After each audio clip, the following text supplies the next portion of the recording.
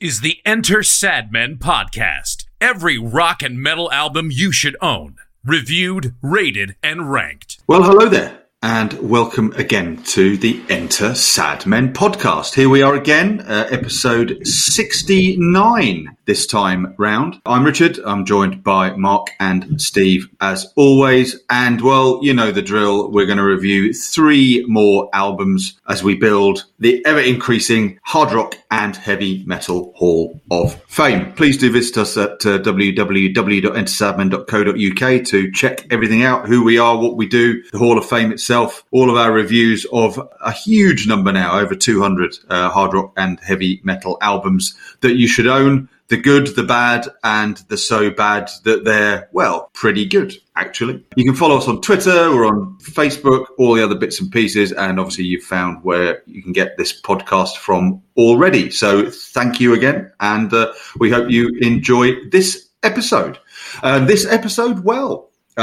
are now delving into the delights of keyboard players. We've had guitarists, we've done bassists, and now it's the turn of the ivory tinklers as the theme of this episode of the podcast. And gentlemen, we had a good time choosing some keyboard heavy albums, didn't we? Mark, how did you get on? I did a bit of research, best rock keyboard players, just to maybe find some that I'd not heard of. And in the end, the consensus was that one of the best around was a guy called Kerry Livgren, who was one of the keyboard players in Kansas. So I went for the album that is generally regarded as their best. This process will determine that, obviously, but it's Leftoverture from 1976. A grand choice. That's a fantastic choice.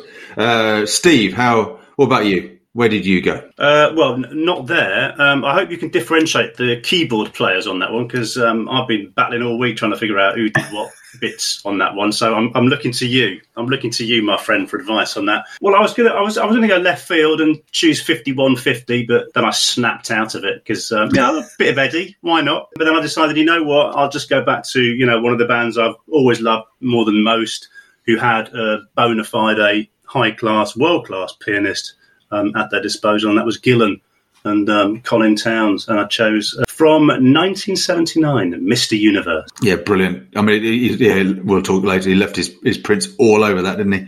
Oh, yeah. Yes. Well, we have. Oh, here we go again. We have a trio then of 70s albums for this episode, because I went comfortable, an album I've been looking at getting in here eventually, and the time felt right that we celebrate, he was a multi-instrumentalist, but some of his best keyboard playing, Mr. Ken Hensley, Uriah Heep, and yes, we are going to review Demons and Wizards this time round. I think a fantastic trio of albums. I don't know about you two, I've had a ball this last week or so. But here's a little taster from each of them, just before we get into them in depth. He had a cloak of gold and eyes of fire, and as he spoke I felt that this is a thing I've never known before. It's called easy living. This is a place I've never seen before, and I've been rainbow demon. Pick up your heart and run. Rainbow demon, carry on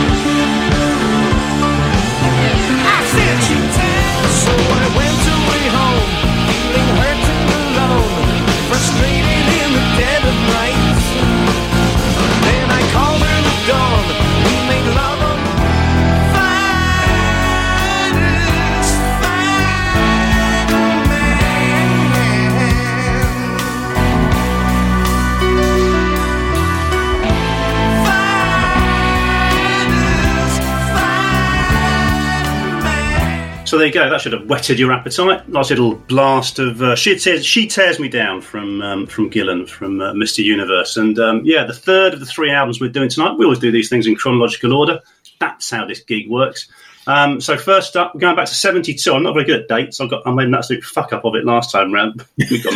got me 84s and me 92s. I don't know what was going on, but anyway. But this time there's no dispute because it's 1972, because it says so on the album sleeve in front of me. And that's Demons and Wizards by Uriah Heep. Richard. Opening album sleeve notes. Demons and Wizards. Uriah Heep. We have featured them twice so far, I think, haven't we, on the pod? Yep. We did the album that came before this a long time ago, a very early episode, Look at Yourself, and we featured Firefly not so long ago. But yes, here we are, Demons and Wizards, their 4th studio album, and their finest. Well, again, our process will find out.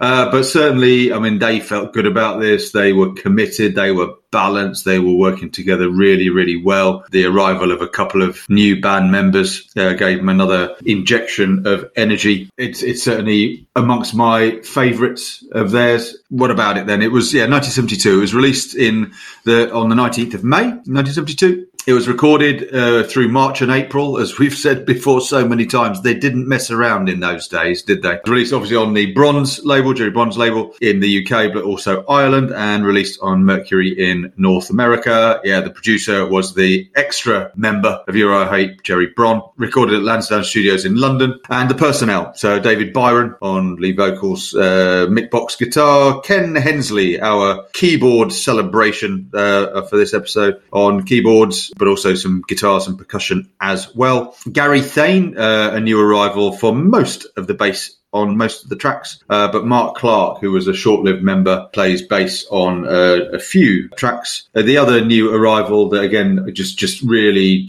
gave him that amazing foundation, the wonderful Lee Kerslake on drums and percussion and some backing vocals as well. Chart-wise, it was their most successful. It reached number 20 in the UK, 23 over in the States, and it went gold in the States for them. We should mention the album cover, shouldn't we? It's another Roger Dean gatefold, amazing piece of art. Track-wise, there are 9 tracks, 5 on side 1, 4 on side 2. Side 1, The Wizard, Traveller in Time, Easy Living, Poet's Justice, Circle of Hands, and side 2, Rainbow Demon, All My Life, Paradise, and The Spell. I mean, Hensley mentioned how focused the band was at the time, and they really wanted to, they wanted the same thing, wanted to make some sacrifices, very committed, and he felt there was a real magic in what they recorded. People did wonder if it was a concept album, given the title and some of the titles of the tracks, but they said actually no, it was just a bunch of songs that we wanted to record, really enjoyed recording, and we wanted to put out together. For me, as an album, it really, really works. It's got some wonderful music on it. How about you two? How did you get on?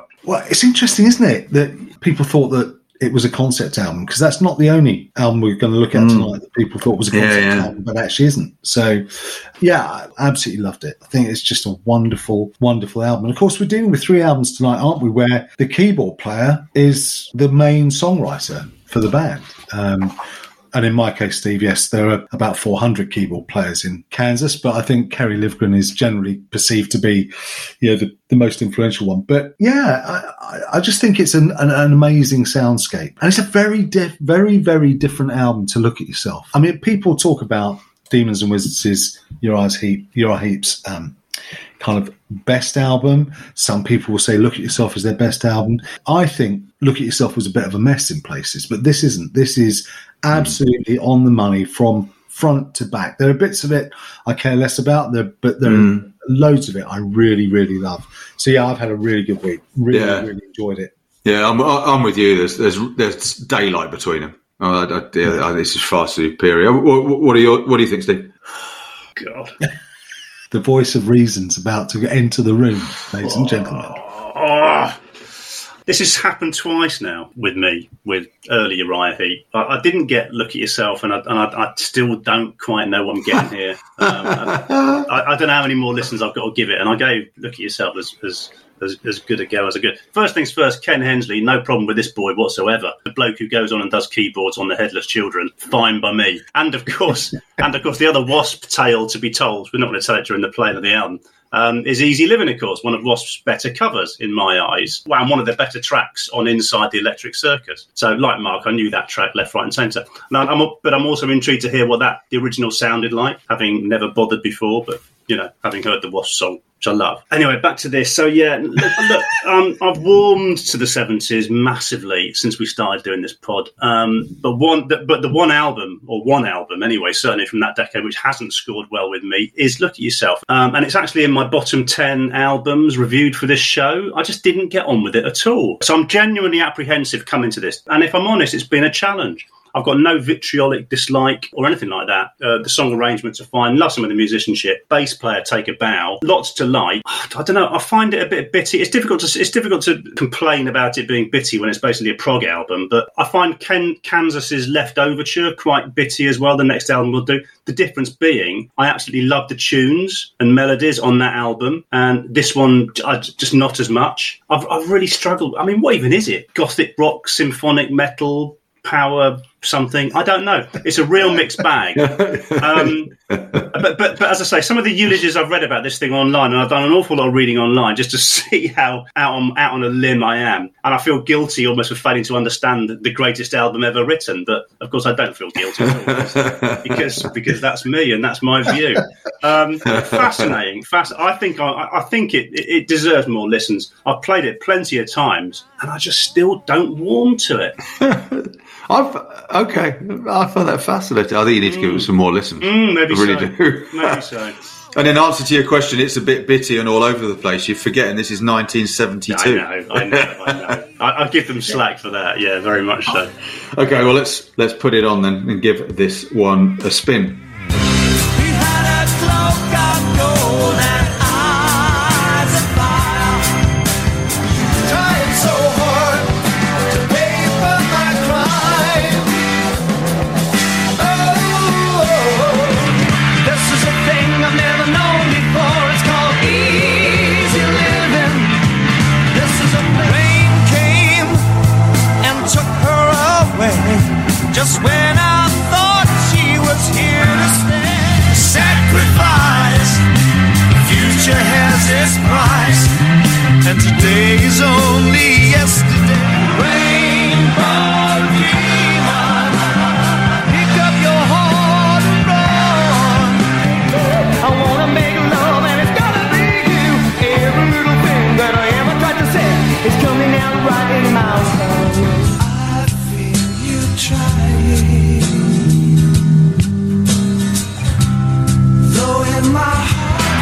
I will cast the spell, be sure I cast it well. I will light a fire, kindled with desire.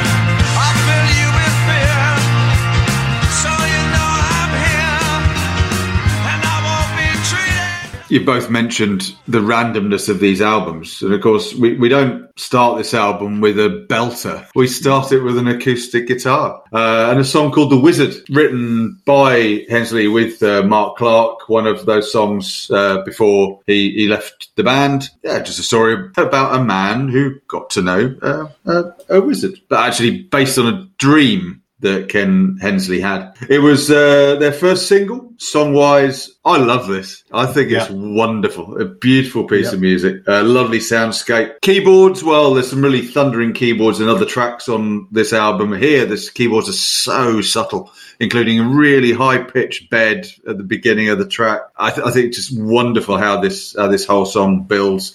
I mean, very strange choice, I think, for a first track, but I think it's beautiful. I don't have an awful lot to add to that. I think you've pretty much covered where I got to with it. It's so 70s, it could be wearing bell bottoms. You know, there's a whole load of sort of quasi-Beatles stuff going on throughout it, which great, but it's also really heavy in places as well. And the close harmonies on it are amazing. I mean, it threatens to go a bit barbershop at times, but it never quite goes that far. Love it. It's brilliant. Absolutely brilliant. Yeah, like you, Rich, it's an unbelievably odd choice for opener. It's I was not expecting it. Initially, I honestly felt a bit deflated when I first heard it. I thought, well, surely that's not in the literature. How did that happen? But this is the one that's grown on me more than any other track on this album. I still don't think it's exceptional, but I love that pickup, and then it starts to rock, and it rolls, and it rolls, and it rocks. And that last minute when it kind of chugs out with those backing vocals, where it gets almost evangelical. I mean, that's really good stuff. Really good stuff. This is a real grower. Funny, did you read that Mark Clark did the high notes in it because David Byron couldn't quite reach them. What? David Byron's a serial high note reacher. Well, so I read. Well, let's move on to track 2, which is Traveller in Time. So it picks up a bit here, doesn't it? I mean, much more of a groove on this one. Fantastic dual guitars. I mean, I'll say this about Kansas as well in terms of albums that deserve to be listened to through headphones. Traveller in Time, there's so much going on with the guitars in each ear, these lovely sort of light melodic verses, big driven choruses, bit of a mad wah-wah guitar solo towards the end. For me, I keeps going in terms of quality. Not as good for me as the opener, but still really enjoy Traveller in Time. Yeah, I'm not as bothered about this as the first one. I find this a bit cheesy, if I'm honest. And I get what you're saying about the layers, and I absolutely get what you're saying about the headphones, because there is so much going on. I love Gary Thane's bass playing, by the way. Absolute star of this show. What a tragic early loss to life he was. I think he died a few years later. I mean, he just walks his way through this whole album, of the tracks he plays on, which I think is pretty much most of them. You'll know better than I. But it's proggy in a kind of free jazz kind of way, very groovy. The groove out's quite good. But it's just okay to me, this. I haven't got it. Well, it's certainly a step down, isn't it, from the opening tracks? There's no doubt about that. It is hugely experimental, though, isn't it? It almost feels like they are just jamming. None of it makes sense, and everything's a bit surprising. They drop into stuff and come out of stuff, and you go, "Oh, I didn't see that coming." But I think that's my issue, Mark. I just think some of they're almost taking risks, and some of them don't work. That's where I am. Certainly on a track like this, you obviously see it very differently. Let's move on to the next one. So the most well-known Heep track, which is Easy Living, certainly the most covered, as Steve said, even by Wasp. Well, it's an organ-driven fast shuffle. I mean, this is proper Hammond organ playing, isn't it? Interspersed with lovely little fills. It's about one of these other songs about the easy life of a rock star. So along the same lines as Money for Nothing by Dire Straits. And the irony, because they think they're working their asses off, travelling around and playing every night. Released a single, obviously it was their highest charting single in the US. It reached the top 40. I still love it. And, well, I'm interested in your view, but I think, as I said when we recorded the episode with Wasp, the Wasp version isn't a patch on this. Steve, would you like to bring the case for the defence, or are you going to just plead guilty? There's no fuck off. There's no case to be made. I mean, it's the Wasp version is awesome. There's no comparisons to be made. What I would say is that when you listen to this, you realise actually Wasp just copied it rather than covered it. Yeah. So and to that extent, this takes it, of course, because it's the original. But I love Wasp version. Hensley wrote this in 15 minutes. Apparently, it went to number 1 in Finland. Those might be 2 big takeaways from this, which is I gather Finland is a Heep hotbed. Well, I think they were huge all around Europe, especially Bulgaria, but we've done that conversation before, haven't we? Yeah, we have. Look at yourself. I think this is such a cool tune, and again, I'm going to say it not for the second time, second of many. Thane's bass work. I love the organ, but Thane's bass work is the star turn on this. He's just wandering around that fretboard. I love it. The only thing that I've got to add on all of that, because I think you've both covered it, is I've never heard a Hammond organ played like that before or since.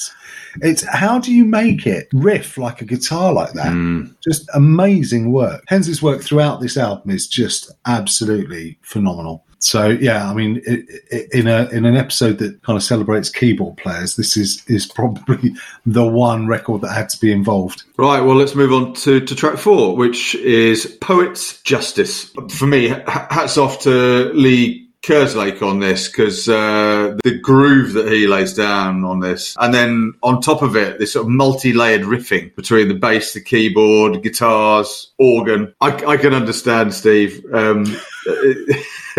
This may be one that you might be finding hard to engage with. Oh, well, I've got nothing to say because Richard's done my review, Mark, so it's down to you.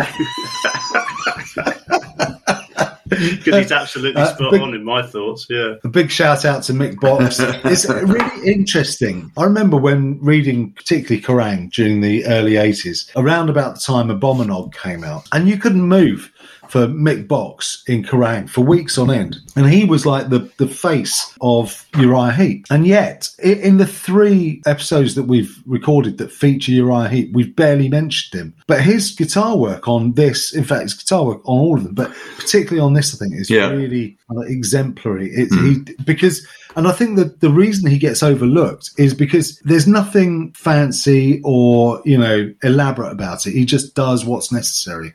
But it's absolutely perfect for the song. Poet's Justice, Steve. What do you really think about it? I like everything you said about it. I like that kind of the layers of the bass line and the riff and the organ, the way they work together as a unit. It's brilliant. Into the solo, backed up by a proper drum line. It's about a minute or so of really good hard rock, but I think the start of it and the end, for that matter, are pretty forgettable. So that just leaves the music, as far as I'm concerned. It's just... when you're being challenged and you need to warm to something, that's hard to do. Will it ever work with me? I don't know. But there's better to come. Well, okay. Well, let's see if track 5 is one of those. And track 5 is Circle of Hands. Starts with a very, very heavy organ for a short bit and then into this sort of bass and drum driven groove. Byron, I think, is on top form on this in terms of his vocals. You got the sort of back and forth between these organ and vocal verses, and then a more sort of groove driven sort of solos and bridges. And then the song builds and builds and builds to the end. I really like this side one of this album. And this is a good finish. I love the way this builds. I love the fact that it's so kind of unassuming. You think it's just going to be, a bit like, The Wizard. It's just going to be kind of light and quite sort of, floaty, and it's just going to kind of swirl around you. But it doesn't. It gets proper heavy. And for someone who doesn't really get prog, this is the perfect album for me because it's heavy enough to kind of tick that box for me, but there's enough going on here as well. It makes it really kind of interesting to listen to. And when we use the word interesting, often it's in a derogatory way, but actually there's so much to hear in all of this, particularly in this track, the way that the keyboard kind of duets with Byron's voice. And you're right, he's on top form, Byron, on this.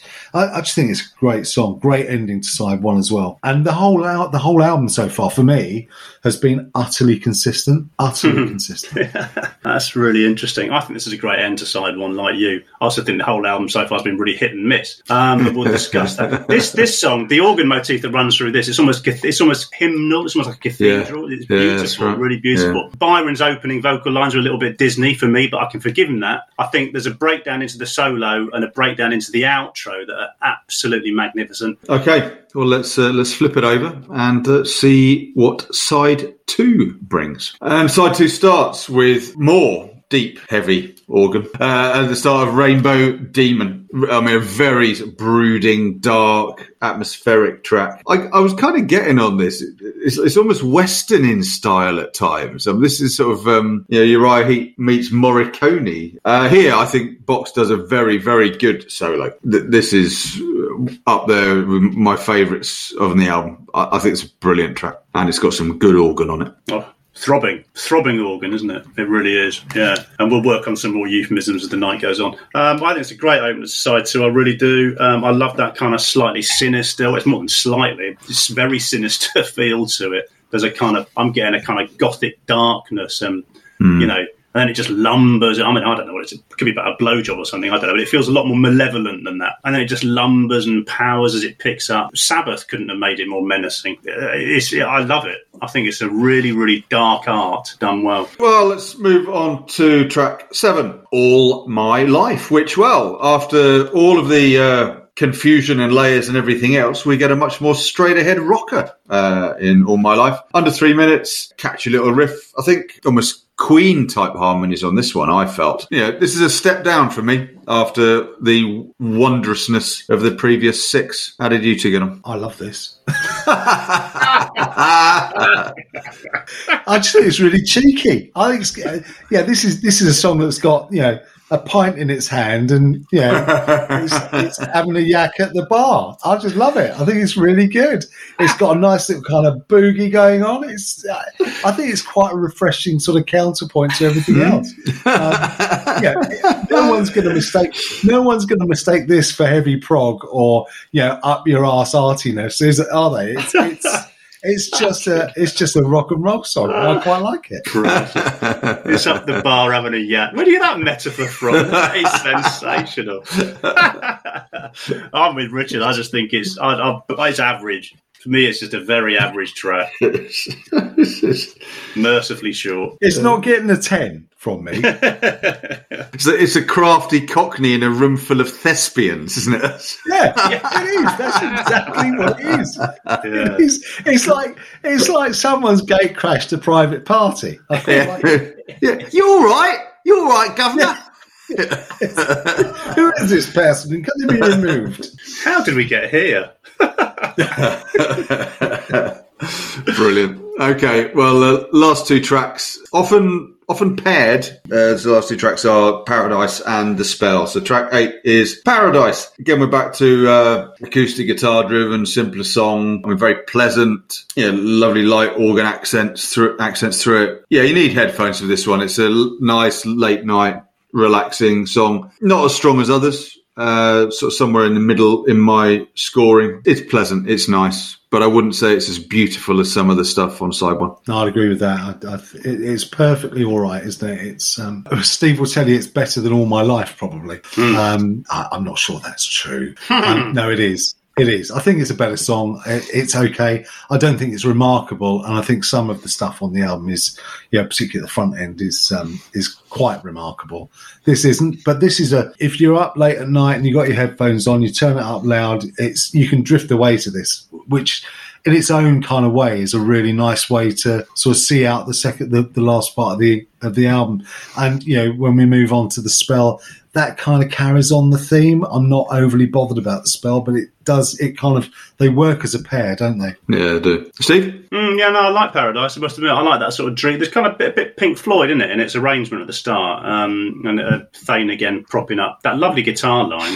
But some of the strums, there's an awful lot of sort of Jimmy Page style strums. I'm thinking the back end of Led Zepp 3 and a lot of the sort of in a lot of what's going on there, which is a nice thought process to be in. And then it goes increasingly spacey, almost Hawkwind as it sort of ebbs into The Spell, and then the arse falls out of it, unfortunately, because I really enjoyed Paradise.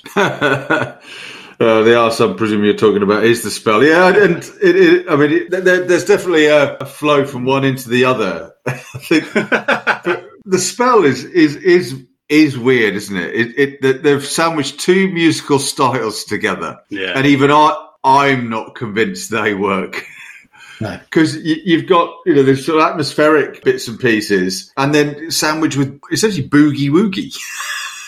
I don't dislike it. I'm just not that bothered about it. I would have been quite happy if this album had finished at 7 tracks. Well, I'm going to call it out. I think it's like a honky tonk wank, if I'm honest. And it's a kind of and there's points on it where there's a kind of like a fusion of Warfare and Meatloaf. And that is a terrible fusion of things, trust me. And then it sort of meanders a bit. Hensley tries to save it with a piano solo, which isn't the most exciting. It's just a bit crap, if I'm brutally honest. I'm not massively. It's such an album of ups and downs for me that it's a real bummer that it finishes on such a down. But I'm not hugely surprised. No, fair enough. So, Steve, then, what is your downest down and biggest up then? Let's have some highs and lows. Yeah, well, I mean, I've not disliked any of it. As I say, it's just not talked to me quite as much as I thought. The Spell is my weakness, without a shadow of a doubt. And the one that I really warmed to, I just think it's a treat, is Rainbow Demon. Mark? The Spell for me is the low point of the album, but I fell in love immediately with The Wizard, so that would be my high. Okay, for me, I don't dislike the spell as much as you two. I'll give All My Life the lowest score. I mean, nothing's super low. And I'm with you, Mark. The Wizard is my track of the album. So there we are. Uriah Heep, Demons and Wizards. Mr. Ken Hensley, the first of our celebrated keyboardists on this episode.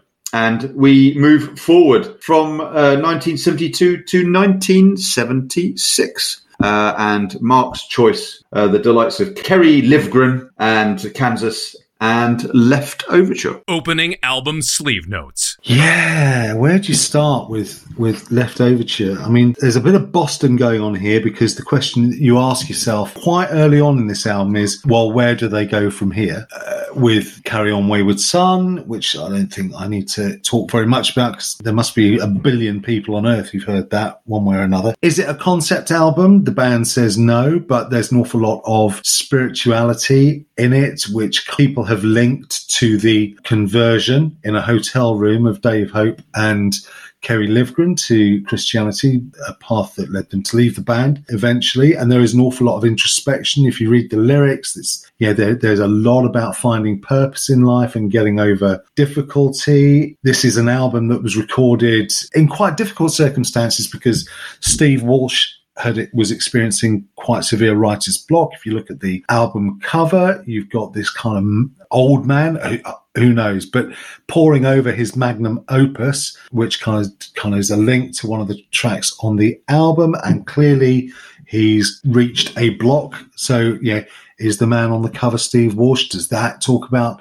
the circumstances in which this album was conceived and recorded? Who knows? You've got Jeff Glixman producing it. Jeff Glixman, who was shuttling backwards and forwards between New York City and Louisiana to be a member of two bands, Kansas being the other one. This is their fourth album, so they've got a bit of a track record going on here of sort of building the progressive AOR. I don't know, is that symphonic AOR? I don't know. But they're under huge pressure from the record company who want a hit. They get one by accident with Carry On Wayward Son, but it is a remarkable piece of work. It is loathed and adored in equal measure. There's a camp of people who think it is the best piece of music ever written in Middle America that leads the American charge of progressive rock, sort of aping what was going on in the UK at that point and in the years before. And then you've got a whole load of people who just think it is arty wank. And, I guess, if it polarizes people that much,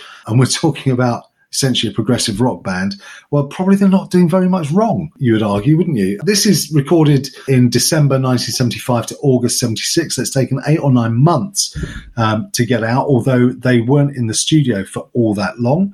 It's released October 21st, 1976. The clue to the material on the album is in the title of the album. A lot of this is leftovers from previous sessions for Masque and A Song for America. So this isn't all original material anyway. So the fact that they've had this classic sort of progressive material hanging around that they've cobbled together essentially, because this is a triumph of belief over adversity in terms of trying to get anything written at all. So the fact they've had all of this sitting around just doing nothing, and then they managed to construct it all into what is considered to be a towering example of composition is amazing. It's released on the Kirshner label in the United States, Epic in Europe and Japan, and CBS in Oceania. It's 3/4 of an hour long. It doesn't feel like it because that's quite a long album, even for a progressive band in the mid-70s. It's produced by Jeff Glixman and Kansas at Studio in the Country in Bogalusa, Louisiana, United States. And the personnel, pick the keyboard player out of this lot. Steve Walsh, lead and backing vocals, organ, vibraphone, and additional synthesizers. Kerry Livgren on electric guitar, piano, clavinet, Moog, Oberheim, and ARP synthesizers. Robbie Steinhardt, violin, viola, lead vocals on Miracles Out of Nowhere and Cheyenne Anthem, and backing vocals. And then you've got, the Commodore Garden, run-of-the-mill musicians. Rich Williams, electric and acoustic guitars. Dave Hope on bass guitar. Dave Hope, by the way, was interviewed by a religious TV channel back in the late 70s, where he admitted that he had ploughed about 40 grand's worth of his money into cocaine over the previous years and was now clean. So, yay, Christianity. And then Paul Ehart on drums and percussion. Ehart, I have no fucking idea whatsoever. It got to number 5 in the Billboard 200 and spent 42 weeks there. No mean feat. And it has now sold 5 times platinum, 5 million units in the United States of America. That is Leftoverture. Carry on my wayward son. There'll be peace when you are gone. All I am and all that I would ever want to be, it's just a traveler's I'm only saying what's on my mind. Here I am, just waiting for a sign, asking questions, learning all the time. But there's too many empty lives, my friend, and we just can't let them waste away. Well, I walk the road of life among the strong, among the weak, and I ask them for the shortcut to the answer that I see. From the mountains to the sun, life has only just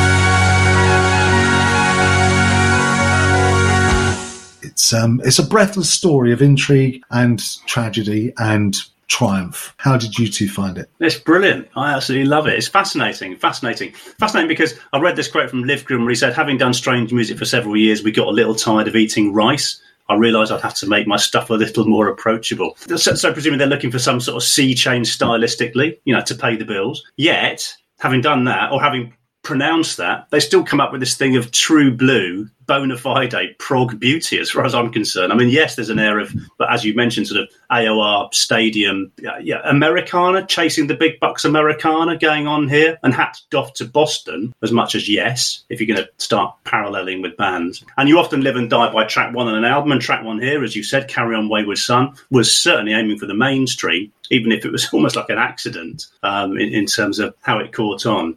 But this is just still an unbelievably good cocktail of, all the different bits and things and sounds, and it screams prog to me. It just screams prog. So why don't I like Demons and Wizards? This is more prog-like. This is I don't know. There's something darker about Demons and Wizards that I don't get with this. I just think this is a lot of fun. And I've read some Kansas fans diatribes against this stuff because it wasn't as experimental as the first 3 albums.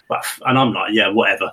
Because there's nothing wrong with this at all. Yes, it veers into commerciality and nice tunes, as if that's some sort of crime. It's not a riff beast, this album, is it? There's not a whole stack of riffs to get stuck into, but it's the consistency of leftover material that's such a real treat. We didn't mention at the top of the show our scoring system. We mark these tracks out of 10, and I've never marked an album track by track. We mark them out of 10. I've never marked an album where the band between top and bottom is so narrow, and that's just how solid it is for me. I love it. I think it's brilliant. And did you know it before? Had you bits of it? Yeah. Well, obviously, Carry On Wayward Son, and there was a couple of other tracks, that came back to me. But no, other than that, no, not really. Were you familiar with it, Rich? No, not as an album. But I'm with Steve. Oh my goodness, I didn't realise how proggy they were. And if this is a less proggy album than previous ones, I mean, I have given previous ones a little bit of a listen, but I must say that they haven't grabbed me as much as this did. I mean, what a brilliantly balanced band, amazing songwriting, amazing arrangements, and prog all over it. I think they're in a category of their own. Let's not get ahead of ourselves. Let's have a little listen to Carry On Wayward Son, and you only need to hear the first, well, not even a note, do you, of that vocal harmony, and you know exactly what this track is. And I don't know whether it's the sentiment or my perceived sentiment of the lyrics, or whether it's the music, but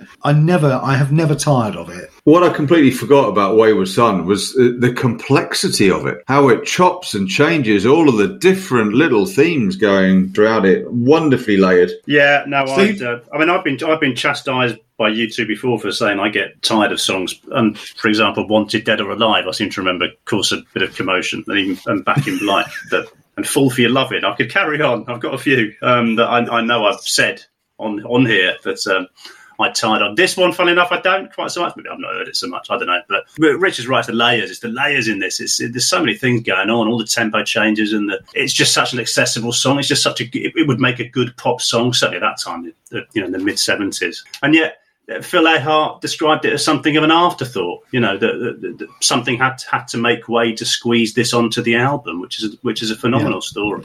Well, Livgren turned up with it, didn't he? Just as they went into the studio, they got all of the stuff they were recording, and Livgren just goes, "Oh, I've got this."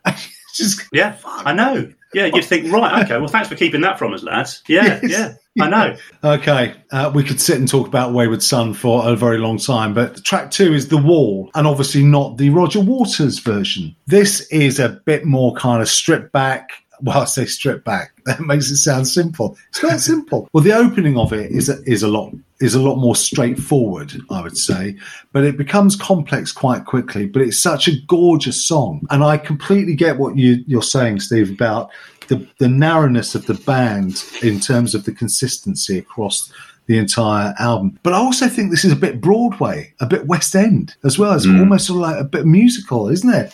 I just think it's a wonderful, glorious little song. And you kind of go, well, how do you follow Wayward Son? Well, the answer is probably with The Wall. This is a kind of big, sprawling power ballad type thing, but it's just great. There's a funny bit at the end. Is it Livgren on the organ? I don't know, but he goes very end of the pier towards the back end, but retrieves it well, which he fails to do on Cheyenne Anthem, which we'll come to later. But Cheyenne Anthem, we got a fucking full-on carousel ride to come with that, but... I still quite like it, though. Me too.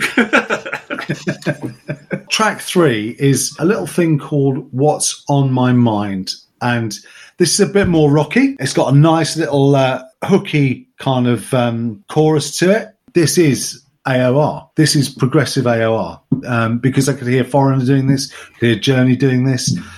So they've shifted again, and they're into another gear as well. They've gone up a gear. Yeah, I'm getting massive Foreigner. Yeah, both in the guitar riffs, in the vocal delivery. Foreigner's debut was a year after this. Yeah, no, nothing to... Well, I'm listening to it, I enjoy it. I've got nothing to add. It's just a top piece of driving rock, really. And just going back to what you were saying earlier about the concept notion, I think pretty much every song on here, and you touched on it, is about Livgren's faith conversion, isn't it? And you listen to the lyrics in this, and for the first time, there's no pain in my life, been a long, hard road that I've gone. That's the concept, isn't it? It's as simple as that. It's just spiritual observations. And then people have just joined it all together. But that's just what he's singing about, isn't it? There's no shagging on here.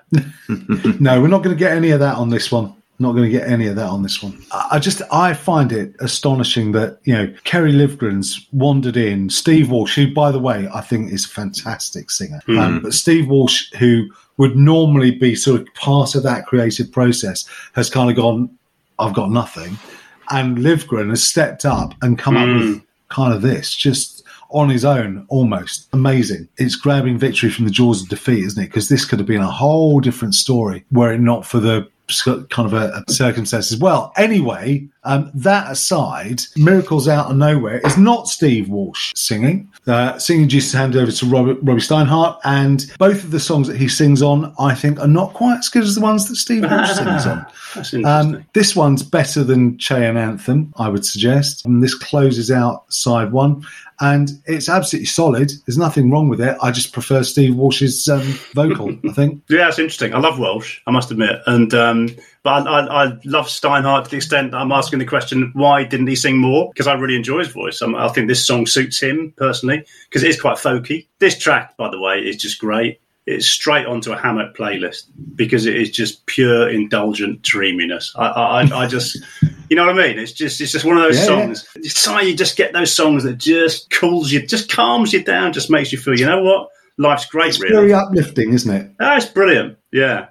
Song of the album. You've got this beautiful folk song interspersed with some unbelievable, I still haven't worked out the time signature. The phrasing, just the interplay between the instruments in these proggy bits in between this lovely folk song. The middle section is completely bonkers. And then it's got this big energetic end. I think it's superb. Well, what do I know?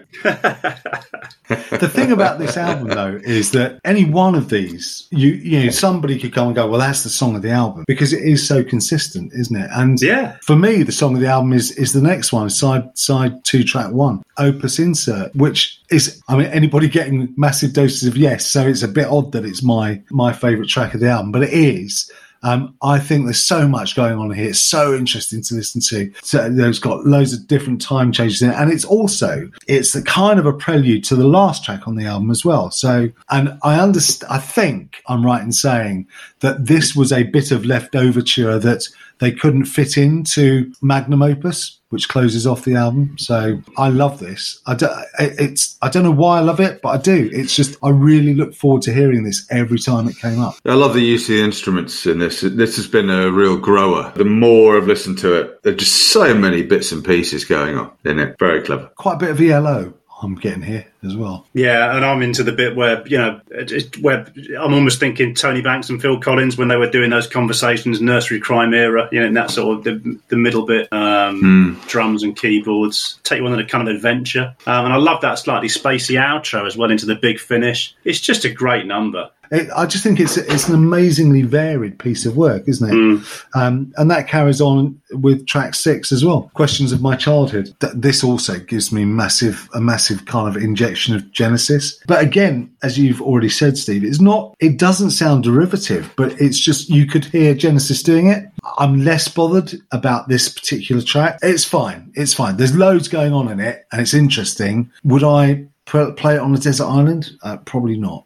Oh, you're joking. Of course you would. If you look up Americana in the dictionary, and it'll say Questions of My Childhood. This is proper gold. Again, I've just got a massive smile on my face just listening to it. Great harmonies, that great driving piano line. Love the violin moments. So catchy. You get a stadium rocking. Yeah, I think it's a very, very uplifting song. It's got a lovely bounce to it, a lovely lightness of being. I mean, Questions of My Childhood. I mean, it's inquisitive, and the music really supports the subject and mood. I think it's really, really well written. Okay, good.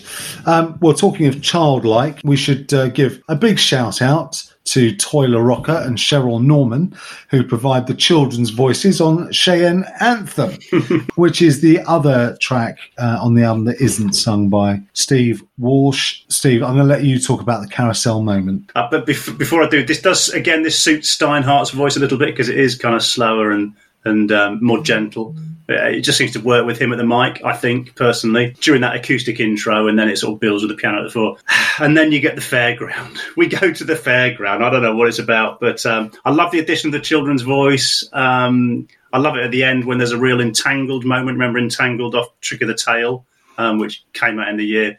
But fuck me, he's near the knuckle with that carousel bit, that Wurlitzer. As I say, it's a fine line between hard rock and camp fairgroundness. And I think he just misses the boat on this one. But and does it detract from the track? Barely. I have to say, I am getting a whiff of Roquefort. I'm getting a whiff of the Simpsons theme. I think they should sue Matt Groening, because he's ripped this off. The middle of this is the Simpsons theme tune. I'm convinced. Okay. Well, the album closes out. Track 8 is a suite of a number of shorter pieces of music. It's 6 in total. The first one is Father Padilla Meets the Perfect Gnat. And if that isn't a Genesis title, then I don't know what is. Exactly. Howling at the Moon, Man Overboard, Industry on Parade, which is not the Grand Parade of Lifeless Packaging, Gnat Attack. They've got a thing about gnats on it. And the fifth one is Release the Beavers. And bizarrely, remarkably, this is not the last time we're going to talk about beavers on this show. This is all over the shop, but I absolutely love it. Oh, Absolutely me too. love it. It's just brilliant. It is like an abbreviated Supper's Ready, isn't it? 6 tracks in 8 minutes. Genesis allusions left, right, and centre. In fairness, I'm not entirely sure I can figure out where one movement starts and another ends during the middle bit, but I couldn't give a toss.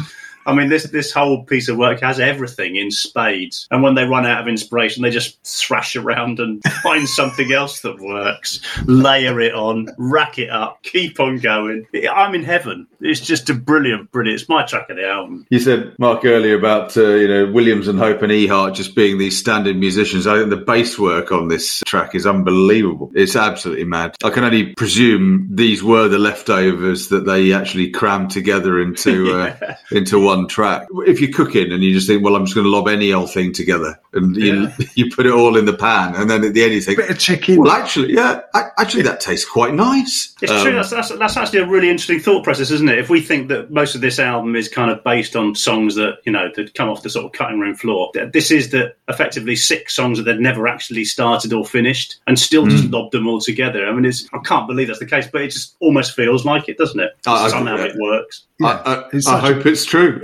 Yeah, such a good metaphor. It is the musical equivalent of going, fuck, there's nothing in the fridge. What have we got in the cupboard? Brilliant. So, Steve, we're going to give you the tough job of finding where in that one point your high is and where your low is. Cheyenne Anthem's probably the low point, perhaps. Still love it. And I've got 3 on the same score at the top as well. And I'll go Magnum Opus. As soon as I heard it, I just thought, this is just nuts. Brilliant. Richard? Nothing scores low, and there's a big consistency. Cheyenne Anthem, What's on My Mind, get my lowest score. But one that does stand above are the others, as I said earlier, is Miracles Out of Nowhere. I think it's genius. Okay, well, I think that's probably Cheyenne Anthem is a clean sweep or a cleanish sweep with What's on My Mind. But my high of the album, which wasn't anywhere near the best for me when I first listened to it, was Opus Insert. The opening track of side 2. So there you go. That's Kansas. Leftoverture, 1976, ladies and gentlemen. And we're going to nudge towards the 1980s now with a last gasp, chronologically at least, effort from One Eye Gillan Esquire, formerly of the Deep Purple estate and parish. Steve. Opening album sleeve notes. Yes. So, Mr. Universe by Gillan, just an old favourite, really. It honestly is, and not simply because of the magnificence of the mighty Mr. Gillan himself. But yeah, Colin Towns, my ivory tinkler of choice for this episode, without whom, of course, there might not have been a Gillan as we came to know them. More of that later. So, Mr. Universe, first album, second album, whatever. It is what it is. And what it is just rock joy. I've always thought it. Is it my favourite Gillan album? Probably. Completely out of time, really, for when it was and what it was about, and all part of this whole story of kind of, how luckless Gillan were. One of the most underrated, undervalued bands of all time, I think. I mean, again, given the magnitude of the man at the mic. Opening album sleeve notes. Released in October 79, recorded April to June 79 on the Acrobat label, which went bust straight after. 44 minutes long. Producers were Gillan, Towns and bass player John McCoy plus Paul Watkins at the Kingsway recording studio in London. As I say, there was a previous album, Gillan, the year before, but it was only released in the Far East. Then latterly, I think, in Australia and New Zealand, never in this country. It was quite a big import hit, I do believe. But the next album was Glory Road, when they were back on Virgin. Personnel, so this is the big 5, the best lineup, really, although I love Yannick Gers. This is Bernie Tormé on guitar, alongside Gillan and McCoy and Towns and Underwood on drums. Colin Towns, he was a big jazz fan and a session musician who just teamed up with Gillan. We replaced a guy called Mickey Lee Soln in the Ian Gillan band in 76, played with Gillan in effect for 6 years, and that was kind of it for his rock CV. He went on to do a number of different things. He was composing, arranging, playing in a big band called the Masque Orchestra. I've never heard or never heard anything of. But he's perhaps best known for the number of TV shows that he writes theme tunes for, along the lines of, and I've got them all here, there's sort of Dalziel and Pascoe, Bodyguards, Our Friends in the North, Foyle's War, Doc Martin, a whole load of massive shows, and you think, that's a nice theme tune. Mr. Colin Towns, ladies and gentlemen. And my favourite, Angelina Ballerina. Just brilliant. I mean, what a CV. That's fantastic. So that's Colin Towns, and this is Mr. Universe. Reached number 11 in the charts, sold over 2 million apparently worldwide. I think it sold more than that, but that's Wikipedia for you. 10 tracks, 5 on each side. Second side, Secret of the Dance, She Tears Me Down, Roller and Mr. Universe. Vengeance, Puget Sound, Dead of Night, Message in the Bottom, and Fighting Man.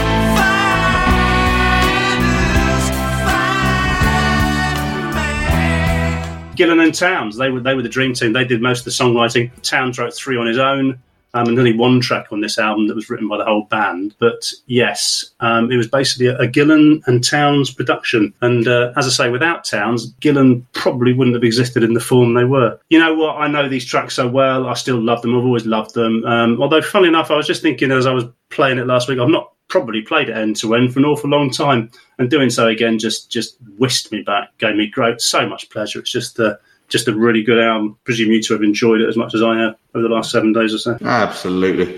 Again, we've got more prog, haven't we? You know more about the band than I do.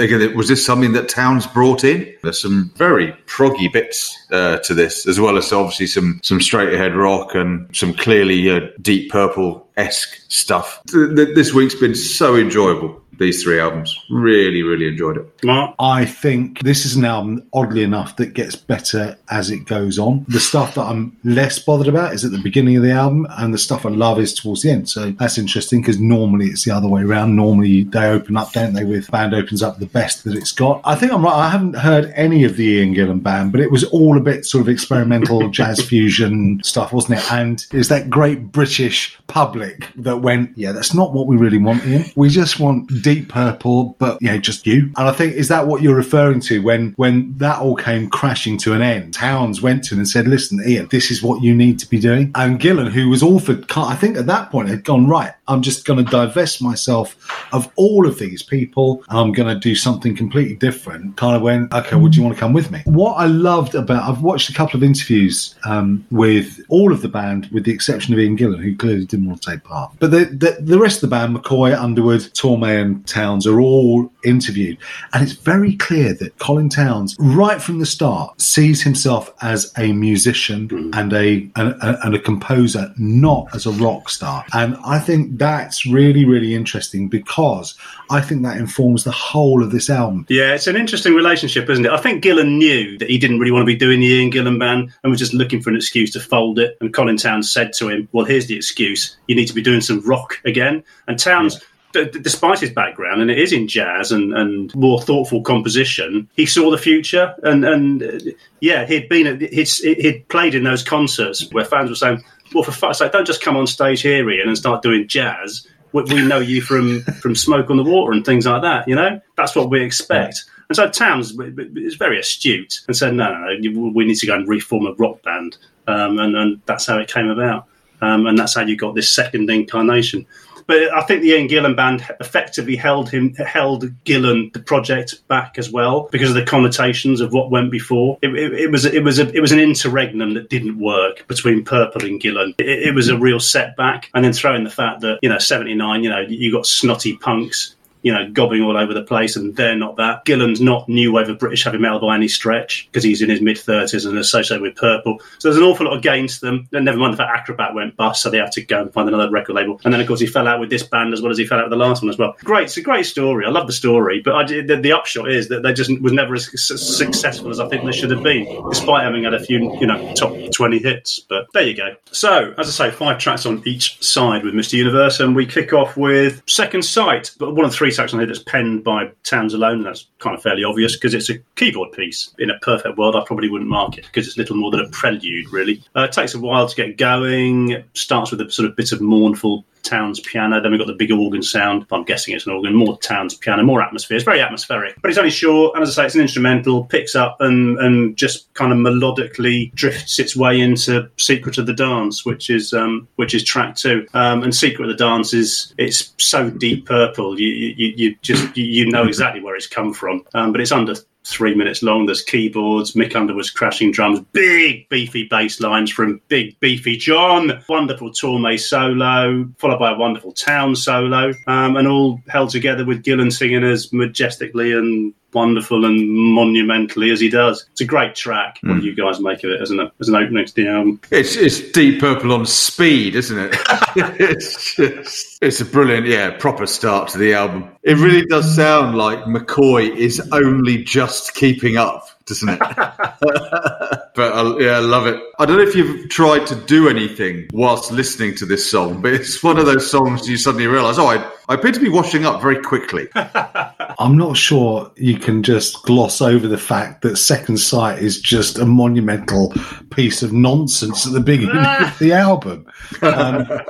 What the hell is that all about? Why does it open the album? If it's a prelude, then it's 40 seconds. Shorten it, Not 2.5 fucking minutes. Just absolute bollocks. We want to be kind to the man, but equally, he has to pay for his mistakes. We'll move on from Second Sight. I'm assuming that we are marking it. Well, but fair enough. I'm not bothered about track 2. To be perfectly honest, it's my Lusitania Express moment. It's too fast, too breathless. It makes me tired just listening to it, and it's the late 70s, Mark. It's of its time. But that's precisely it. It's of its time, but there's so much better stuff on this album than those 2 tracks. Anyway, what it does go into is She Tears Me Down, track of side 1 for me. It was just a magnificent piece, big intro, and then that sort of wonderfully, and they do this a lot, these sort of tone changes and tempo changes and light and shade. Classic Gillan trick. So you get this wonderfully quiet play between Towns and Gillan, both on point. Underwood joins in, and then you get this real sort of jazz club feel to it. It's so laid back, and they labour that unashamedly and properly. And then it picks up again into a proper rock chorus with Gillan straining as only he can. Drops back again into that lovely sort of verse sequence. Picks up again. Towns takes over with a moment of piano. I love it all. I love the keyboards, the organs, the synths, all of them. But a piano played well, I still think it's an essential part of your metal genre. I think it's when it's played well, it's brilliant. And man, he can play it. Now we're talking. This is Gillan. I love the piano in this. I love the chorus. I think this is where Gillan is just in a class of his own. And Underwood's contribution to this track particularly, should not be underestimated. In one of the interviews that I saw, he said what the band really needed was a drummer with a baseball bat and a diver's boot. And that is kind of what he does here. He just kind of smacks 7 shades of shit out of the drums and really just adds this sort of this big sound to the whole album. He contributes so much. Love this track. Absolutely love it. And he's very deprecating about his own drum playing, isn't he? He's forever complimenting other people ahead of himself. But you're That's right. What I say. He said, I had a baseball bat and a diver's boot. And he's so much more than that. It's a wonderful song. So well sung, brilliantly arranged, brilliantly balanced. Yeah, they don't need to be fast and heavy. And his piano playing is out of this world. So a good final celebration of keyboardists, definitely. Not just the track of the side for me. This is the track of the album. Okay. Interesting. Well, I remember, Steve, that when we did Future Shock, you in the way you summed it up, you said we didn't like it when they went too fast, but when they slowed it down, we really loved it, and that's true of this album as well for me. Yeah. It's a Gillan template. I mean, that he used throughout the 4 albums, really 5 albums, including Magic. Because next up is Roller, and as is the Gillan way, fast, slow. You know what you're getting, having listened to the previous track, and we're there again. Real quickie. Speed King, anyone? Some great musicianship within this is more out of control, I think. That's really weird. I think this is much more controlled than Secret of the Dance. Secret of the Dance, yeah, I really do. Yeah, I like it. Don't get me wrong, I like it. John McCoy on the bass, leading from the front, but it's one of the lesser songs on here, I suggest. No, it's not. And can I tell you why it's not? Please. It's this lyric. Keep your hands on my lever. Watch it while I stab your beaver. Yeah, that's right. Which just made me literally Coke, the fizzy kind, came out of my nose when I heard that. They were always saying he was trying to out Coverdale, wasn't he? Because they're just hadn't Whitesnake just done Love Hunter or something super Keep your smutty. hand on my lever, watch it while I stab your beaver. Fucking hell, that's just genius. I was putting it in a similar bucket to Sacre Bleu. Yeah, this fast, slow bit. I think I'd prefer if he kept them in pairs, because for me it's sandwiched, in between Mr. Universe and She Tears Me Down. I'm thinking, really? This one? Yeah, no, I get that, absolutely get that, and and Mr. Universe is a stunning finish to the side as far as I'm concerned, and proof that the keyboard can provide the riff as well, because on this track it does. Towns' contribution on this, I still think he gets dwarfed by Gillan, especially at the end. Where one of the greatest voices in rock demonstrates why it is so amazing. It's just such a rock god. But anyway, all points of Mr. Universe are brilliant. Love the lyrics, love Gillan's delivery, as I say.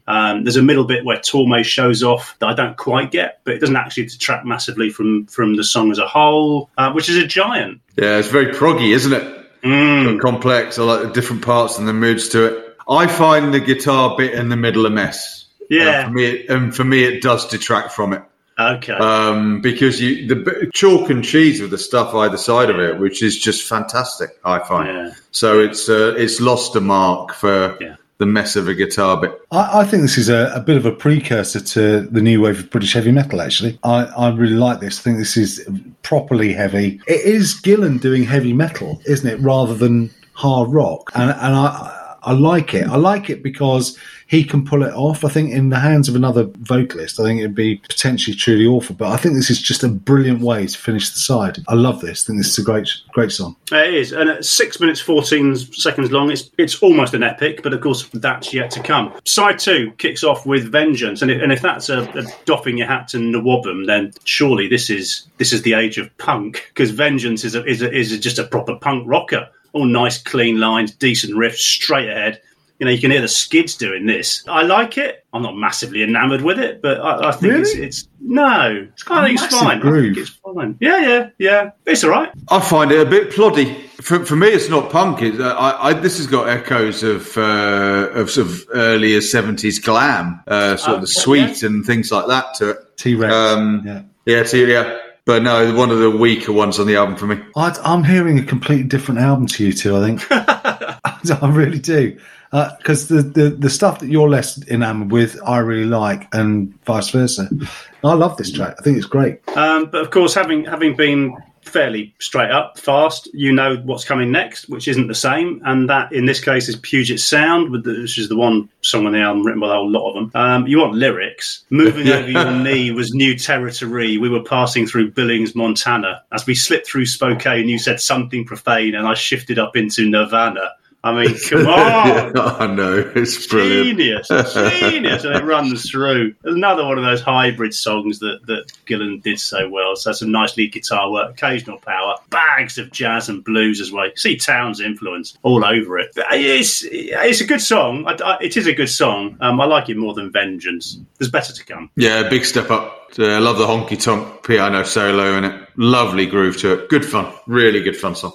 So I'll take your Billings Montana lyric and raise you with lying there like a pearl, oh my Ithaca girl. We got 44 days in Tacoma. We lay in the sand with my life in your hand. I just drifted in Pacificoma. Yeah. Brilliant, just brilliant. Apparently based on a true story about a girl he met on a family trip to America, taking a Greyhound bus to Spokane, where he went to the back of the bus, which was relatively empty, with this girl, and I imagine had quite a good time. Very good. Right, if we're doing lyrics, in the Birmingham Mail, they reported a whale they discovered in the dead of night. In the local canal, it was found by a pal of the bloke who'd lost it from his bike.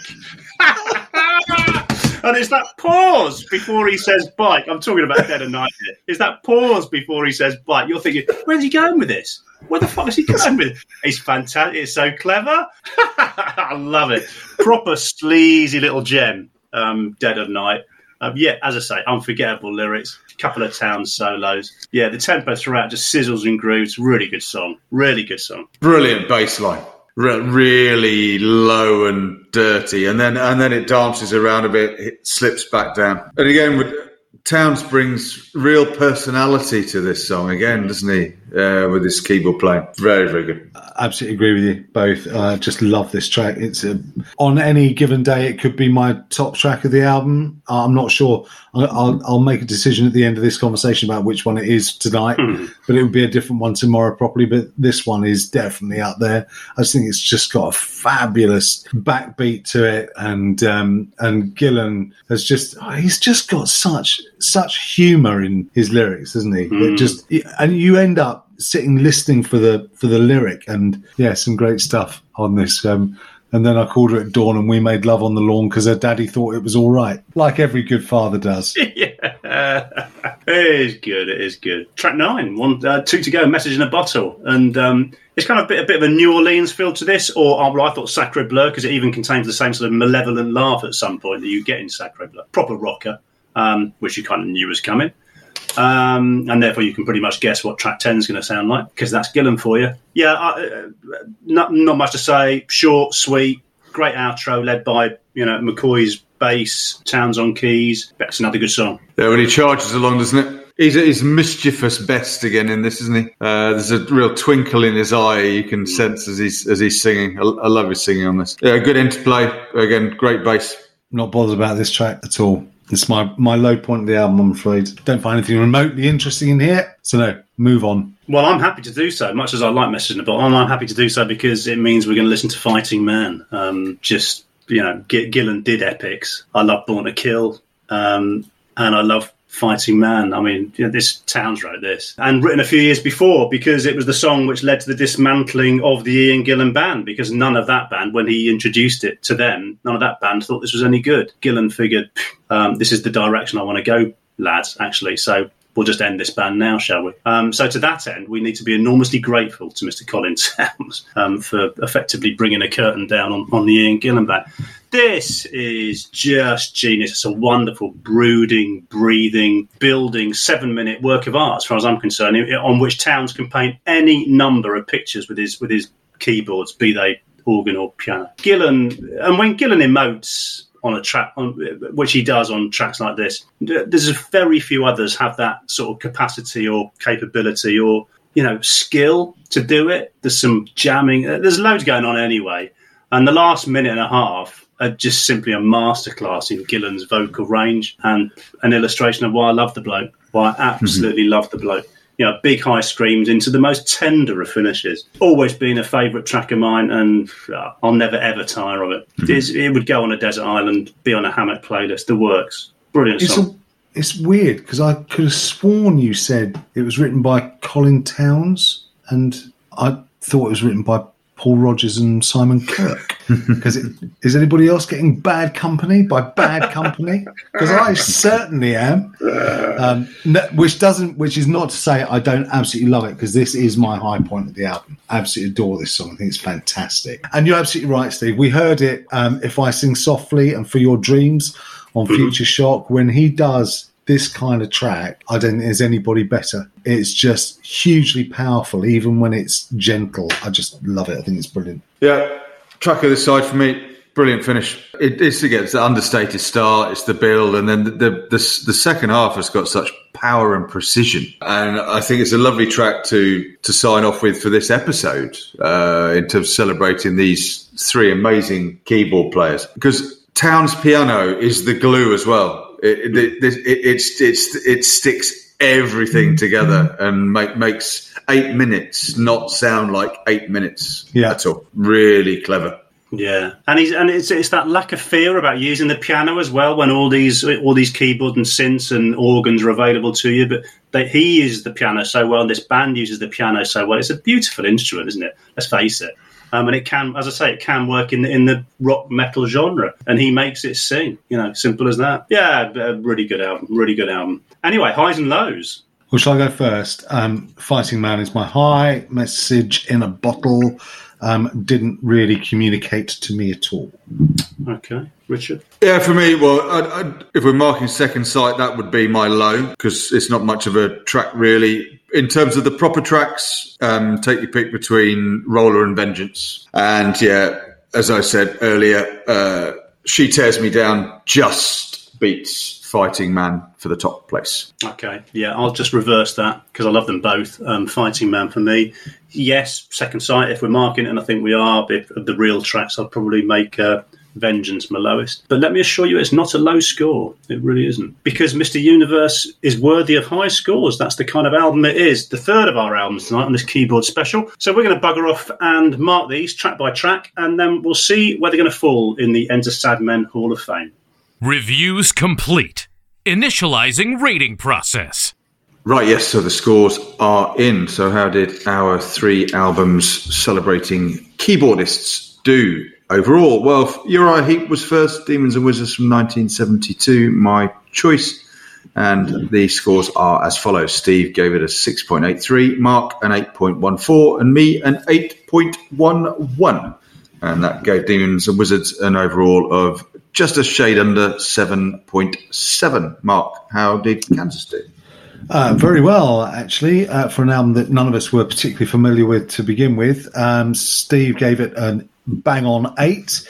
I liked it slightly better with an 8.03. You weren't quite so keen, Richard. You brought it in at 7.8 to give it an overall album score of 7.94583. Steve, Mr. Universe. Yeah, strong sevens all round for Gillan's Mr. Universe. Richard, you gave it 7.45, Mark 7.58, me 7.7 for an overall album score of 7.57667. So I reckon we should go to the Hall of Fame and see where these scores have left these three albums. It's time to put the rock in a hard place.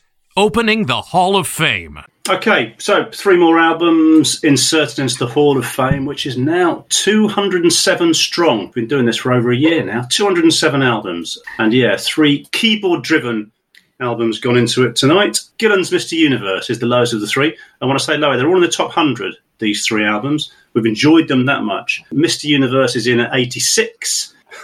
I just love the juxtapositions. Behind Crocus's Heart Attack and ahead of Flotsam and Jetsam's No Place for Disgrace. Demons and Wizards is at 66. Uriah Heep's album. Underneath Fate's Warning, Parallels, and Kiss's debut album. And the pick of the 3, as you've heard from the scores we gave a few minutes ago, Kansas's Leftoverture, which is at 42. Behind Too Fast for Love by Motley Crue and above Veins, No Respect, with its score of 7.945 and a bit. So, yeah, I mean, proving once again how much we love the 70s. And I just thought that we like to give you a sort of recap of how our Enter Sadmen Hall of Fame is looking. You can always check it out online. And you know what's top. Back in Black and Ride the Lightning. But because we've celebrated 3 70s albums on this episode, the keyboard special just so happened to be 3 70s albums, that we thought we'd just run through our top 10 70s albums that we've been doing over the past year or so. There's 60-odd albums, I think, we've done from that decade. And we've done, all the big bands, Thin Lizzy and Rainbow and Heart and Rush and AC/DC, Zeppelin, Purple, the whole works. So a really good sort of cross-section of the decade.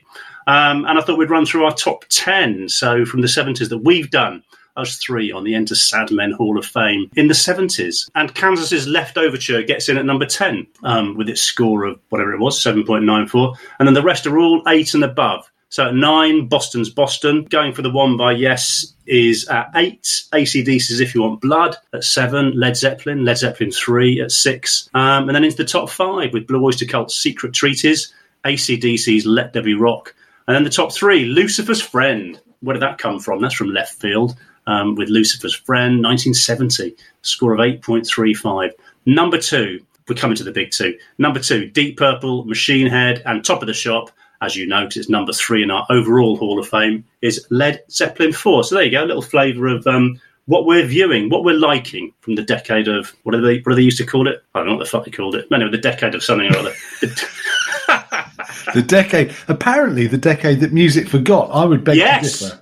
That's right. That's what they called it. Yeah. And to be fair, one or two of us had, well, me certainly had reservations about having to travel back there too much when we started this project. But I think this is proof it's been thoroughly enjoyable, given the number of high scores we got in there. All very, very interesting. And also quite interesting that Uriah Heep, who come in at number 20 with Demons and Wizards in that 70s list, are also in the bottom 5 with Look at Yourself, just a year beforehand. So, I mean, admittedly, the gap is not hugely great between the two of them, but that just shows that a lot can happen in 12 months, can't it? What's in the bottom 3 then, Mark? Let us know what were the bottom 3s? So, propping up everybody is Yes Is Fragile, and you can thank me for that. I gave it a sub 5. I can't tell you how much I loathe that album. And then slightly just one above that is an album that actually we all sort of quite liked, but it's Sweet's Desolation Boulevard, and then the Alice Cooper Band with $1 Billion Babies, followed by Uriah Heep, Look at Yourself, and then 5th from bottom, The Runaways, Waiting for the Night. But anyway, enough of the 1970s. Well, we might still be in the 1970s next week. We pulled out last week, if you were listening to the last episode, we pulled out, or Tico Torres spat out, the theme of energy for our next episode's theme. So we had to go away and find an album each that kind of met tenuously or otherwise. And I suspect they're going to be tenuous. You'd think that would be easy, wouldn't you? I mean, Richard, being the engineer and science boffin among three of us, went through about 800 different types of energy that we could have picked from. I'm not sure that I've even hit the brief. But anyway, let's see. Steve, what have you chosen? Well, I've tried to hit the brief twice over, so I'm hopefully you'll agree with, at least if it's not the album, then it's the band. And I've gone for AC/DC's Flick of the Switch. Excellent choice. Power on. Richard. So I've gone for a form of stored energy. Jesus. That of a trapped gas. Where could this be going? It's been at least 20 episodes since I bored you with some Rush, I think, isn't it? So I've gone for crumbs. What is it? 1984 release, I think. Jesus, I should know what blooming year this album is. Grace Under Pressure. Well, there were three Rush albums I thought you might have gone for. I didn't even know Pressure was an energy. Let's be honest. Well, not really. It's a bit. Well, there were two that I thought you might go for. I thought you might go for Power Windows, and then I thought, no, actually, you might well go for Permanent Waves. Now, Permanent Waves was my second choice. My first choice was Flick of the Switch. Ooh. So luckily, I did have a third choice. So we're also going to be listening to The Great Radio Controversy by Tesla. There you go. That's for the next episode of the Enter Sadmen podcast. That's going to be a good week, by the way, because I kind of think that Flick of the Switch is my favourite or second favourite AC/DC album. I think it's hugely underrated. Will I still think that at the end of the next episode? We'll find out. Thank you very much for your company. Hope you've enjoyed it. We'll see you next time. All music clips featured in the Enter Sadmen podcast appear within the context of criticism and/or commentary, and as such are used under the fair use provisions of the exceptions to copyright rules of UK and international copyright law. To make sure the rock rolls forever on, Mark, Steve, and Rich urge all their listeners to show their love and support for the artists and writers featured on the show by purchasing the original music or subscribing to a licensed and regulated streaming service.